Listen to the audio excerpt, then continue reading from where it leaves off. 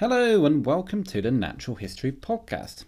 It has been a while since we last touched base. I've been rebuilding half of my house and setting up a business, so apologies, but hopefully we can get back to a semi-casual, once a month or so basis. And mark assured that at no point was I ever going to give up. We will get to the end, which is going to be about the last ice age. So, with 4.5 billion years ago, let's crack on. Now, we left off with the creation of the Moon from the Earth and Theia colliding. We shall now be entering the Precambrian Age, the first and largest period of Earth's history, which lasted a mind-boggling 4 billion years, which is just a crazy amount of time. If you would like to get your head around these timescales, then there is an older episode called Deep Time, which does go over geological time. Once all the planet-smashing moon-making was over, the Earth began to cool. The molten material began to separate out. Heavy iron moved to the centre of the Earth and the lighter elements, such as silica, moved to the surface. The lighter elements all mixed together and created the crust. Water, being oxygen and hydrogen, both floated right to the surface to make the oceans. The crust is the bit we are currently living on now, which is between 20 and 30 miles deep of solid rock. The ocean beds are also part of the crust. Interestingly, the Russians during the Cold War tried to drill down as far as they could into the crust. The project ran from the 1970s into the early 90s, stopping and restarting a few times, but they managed to reach an amazing 7.5 miles deep, creating the deepest hole in the world. The project eventually ground to a halt because the rock at the depth began to act more like a fluid than a solid, making drilling, well, impossible. There was also the collapse of the USSR, which may have had something to do with it. However, the signs gleaned was remarkable. Geologists were able to understand the structure of the Earth much better, putting to test such theories as Conrad's discontinuity, which changed our understanding of seismology, but the best bit was the microscopic fossils, over 2 billion years old, were found at the bottom. Moving back above ground, as the Earth created the crust, continents were also formed. Europe, Africa, North and South America, Asia, Australia and the Antarctic are the big seven. We do get smaller continents. India and Madagascar are just two. In fact, England used to be a microcontinent in itself before joining the European plate. The physical separation I'm sure the Brexit Party are currently working on now. I did actually cover this in more detail in another episode called The Great Divide, and that's where England and Scotland became one country after being two different continents. As you may have gathered, the continents are never actually very static. It may feel like it to us, but over hundreds of millions of years, they move. The movement causes earthquakes as they rub up together, or if they are drifting apart, the separation creates volcanic chains, which is just a fancy way of saying a line of volcanoes. Now, you may remember being taught about continents drifting at school, but until the 1960s it was considered a little bit loopy by the mainstream in geology. In 1915, the idea was first published by Alfred Wegener in his book The Origin of Continents and Oceans, whilst manning weather stations for the German army in World War I. He proposed, like many of us did as children looking at a world map, that the continents of the world fitted together. And this giant supercontinent is how we see so many similar plants and animals in different countries separated by oceans. Up till then, giant land bridges, which had subsequently eroded away, was the most widely accepted theory for connections between continents, which, where credit is due, is not a completely outlandish idea, as there used to be a land bridge between Russia and America known as the Bering Strait.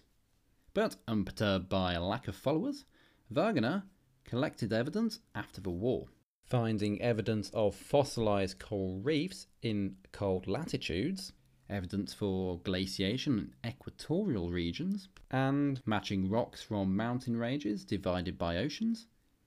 A rather impressive collection, which sadly never came to anything, as Wagner died while out on an expedition to Greenland in 1930, and so never saw the fruit of his labour. It was not until the 1950s, when the magnetometer was available to study rocks, did the evidence Wagner was after come to light. Now, a magnetometer is an instrument which can read the magnetic field of volcanic rocks. Newly formed volcanic rocks crystallise facing magnetic north, no matter where they are on Earth. Taking this and comparing it to older rocks, we soon discover that rocks of the same age on different continents pointed in different directions. When the continents were put back together, as Wagner had suggested, did the magnetic alignment match? To use an analogy, take a jigsaw puzzle.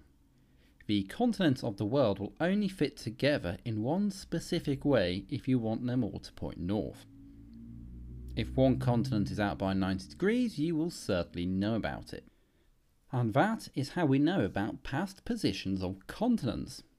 Magnetic crystals contained within rocks create a jigsaw puzzle. I shall also quickly mention that in World War II, the magnetometer, whilst being used to discover enemy submarines, also discovered that the seabed of the Atlantic was stripy. Right down the middle of the Atlantic Ocean, between America and Europe, running north to south, is a gap between the two continents. They are currently moving away from each other at about the speed your fingernails grow each year. As they move apart, lava from the Earth's core moves up and fills the newly created space. As the lava cools, it locks in the Earth's magnetic data for that time. What geologists have discovered is that the Earth's magnetic pole switches. Magnetic north suddenly becomes magnetic south, and then after a few 100,000 years it will switch back to magnetic north again. This is called geomagnetic reversal. It also last happened 780,000 years ago, but the regular pattern is between 200 and 300,000 years, so we're a little bit overdue for a correction. The result of the pole switching is not really something we know much about, but it was suggested in a paper published recently that it weakens the Earth's protective atmosphere, and that it may have been one of the reasons that the Neanderthals died out. Understanding how the poles switch is all built upon the work of many of the early pioneers. One such person was James Hutton. In 1785, he came up with something called uniformitarianism. The idea is that the Earth recycles itself. Rock that was created, let's say by a volcano, is eroded away. It becomes a fine sediment, only to be turned back into a different type of rock over the next few million years. Also, the older rock is deeper underground, and the newer rock, well, it's on top. Another way to think of this is the laundry basket. The clothes you wore last week are at the bottom. The clothes you wore yesterday are at the top. We have a history of what you have been wearing over the past few days in your laundry bag. The rock record is exactly like this. The oldest rock is right at the bottom. Now, you may occasionally go digging through your laundry pile if you are a little desperately short of clothes. This messes up the whole history of your past week's wardrobe. When it comes to the Earth, we replace humans with continents. They come along, albeit very slowly, and push rocks up in every direction, creating mountains. Sometimes they bring the oldest rocks from the deep, exposing them to the surface. And this is what happened in Canada, Quebec on the eastern shore of the Hudson Bay. I'm not going to try and pronounce the name as I shall only butcher it. However, if you type in the oldest rocks on a search engine, you will find the location quite quickly. These rocks are 4.28 billion years old. This is the oldest thing you can hold on Earth. Older than everything around you, apart from silver and gold, which we know were created in a supernova during the first episode. But these rocks are the oldest Earth-made object. In the UK, you can hold rocks almost as old as those in Canada. They are Precambrian, and you can find them on the west coast of Scotland, most of the Outer Hebridean Islands, or even in Cornwall. So we have the oldest rock, but it isn't the oldest thing created by Earth. In fact, there is something older than the Canadian rocks. A crystal, a zircon to be exact. This zircon is 4.39 billion-ish years old and was found in the Jack Hills of Australia. It is a tiny crystal that needs a microscope to be seen properly. So small you can't hold it in your hand so much as place it in your hand and hope you don't lose it. Yet it has shed a whole new light on Earth's very early history. As the zircon, if dated correctly, and there is much debate about that, it will have needed water to form, and this means that Earth must have cooled down much faster than previously thought. So by 4.4 billion years ago, we could have actually been looking at a hard crust and oceans around the world, not some kind of fireball. And that sums up the first part of the birth of the Earth, a cooling down process where continents and oceans formed. But no sooner had they formed, the Earth underwent the Late Heavy Bombardment. I don't know why it was late, but this was a meteor shower on an apocalyptic scale. It lasted for around 2 to 400 million years, and studies based upon the impacts of Mars suggest that Earth was pounded by 59 tons of rock per square metre. It was supposed to be so intense the Earth turned back into a ball of fire. Which can't be entirely true, as we wouldn't have our rocks and zircons. NASA did a calculation on this and found that a meteor 310 miles in diameter, about the size of the UK or Texas, hitting the Earth, would result in all of the oceans being vaporized. We must bear in mind as well that the atmosphere would not yet have been developed, and so we would have really had the full force of the impact, with meteorites not burning up upon entry. It is generally agreed that the bombardment ended 3.8 billion years ago.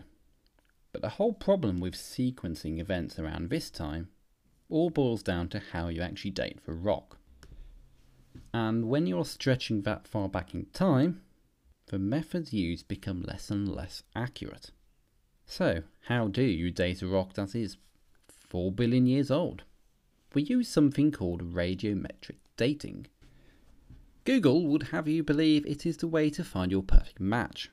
But radiometric dating in our use uses the decay of elements to work out a date. Uranium to lead is a common measurement, as over time uranium will slowly turn into lead. This is because the uranium is decaying and losing its radioactivity. And it loses its radioactivity at a very predictable rate.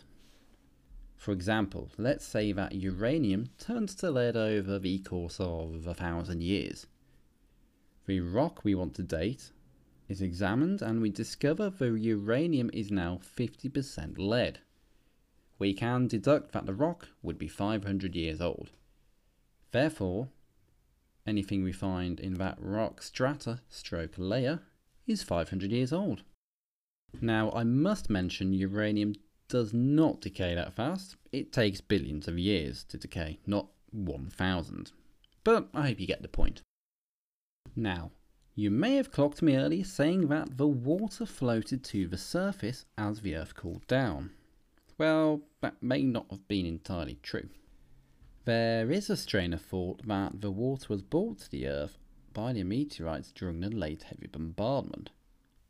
But that does not explain how the zircon was formed.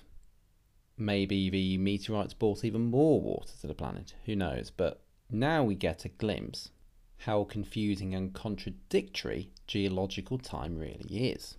Either way, we are now left with an Earth cooling down with water on it, which are the key foundations of life. However, we'd better leave it there for today. I do have a website which I'll post the script on and maybe a few other little pictures. And yeah, thank you for listening to the Natural History Podcast.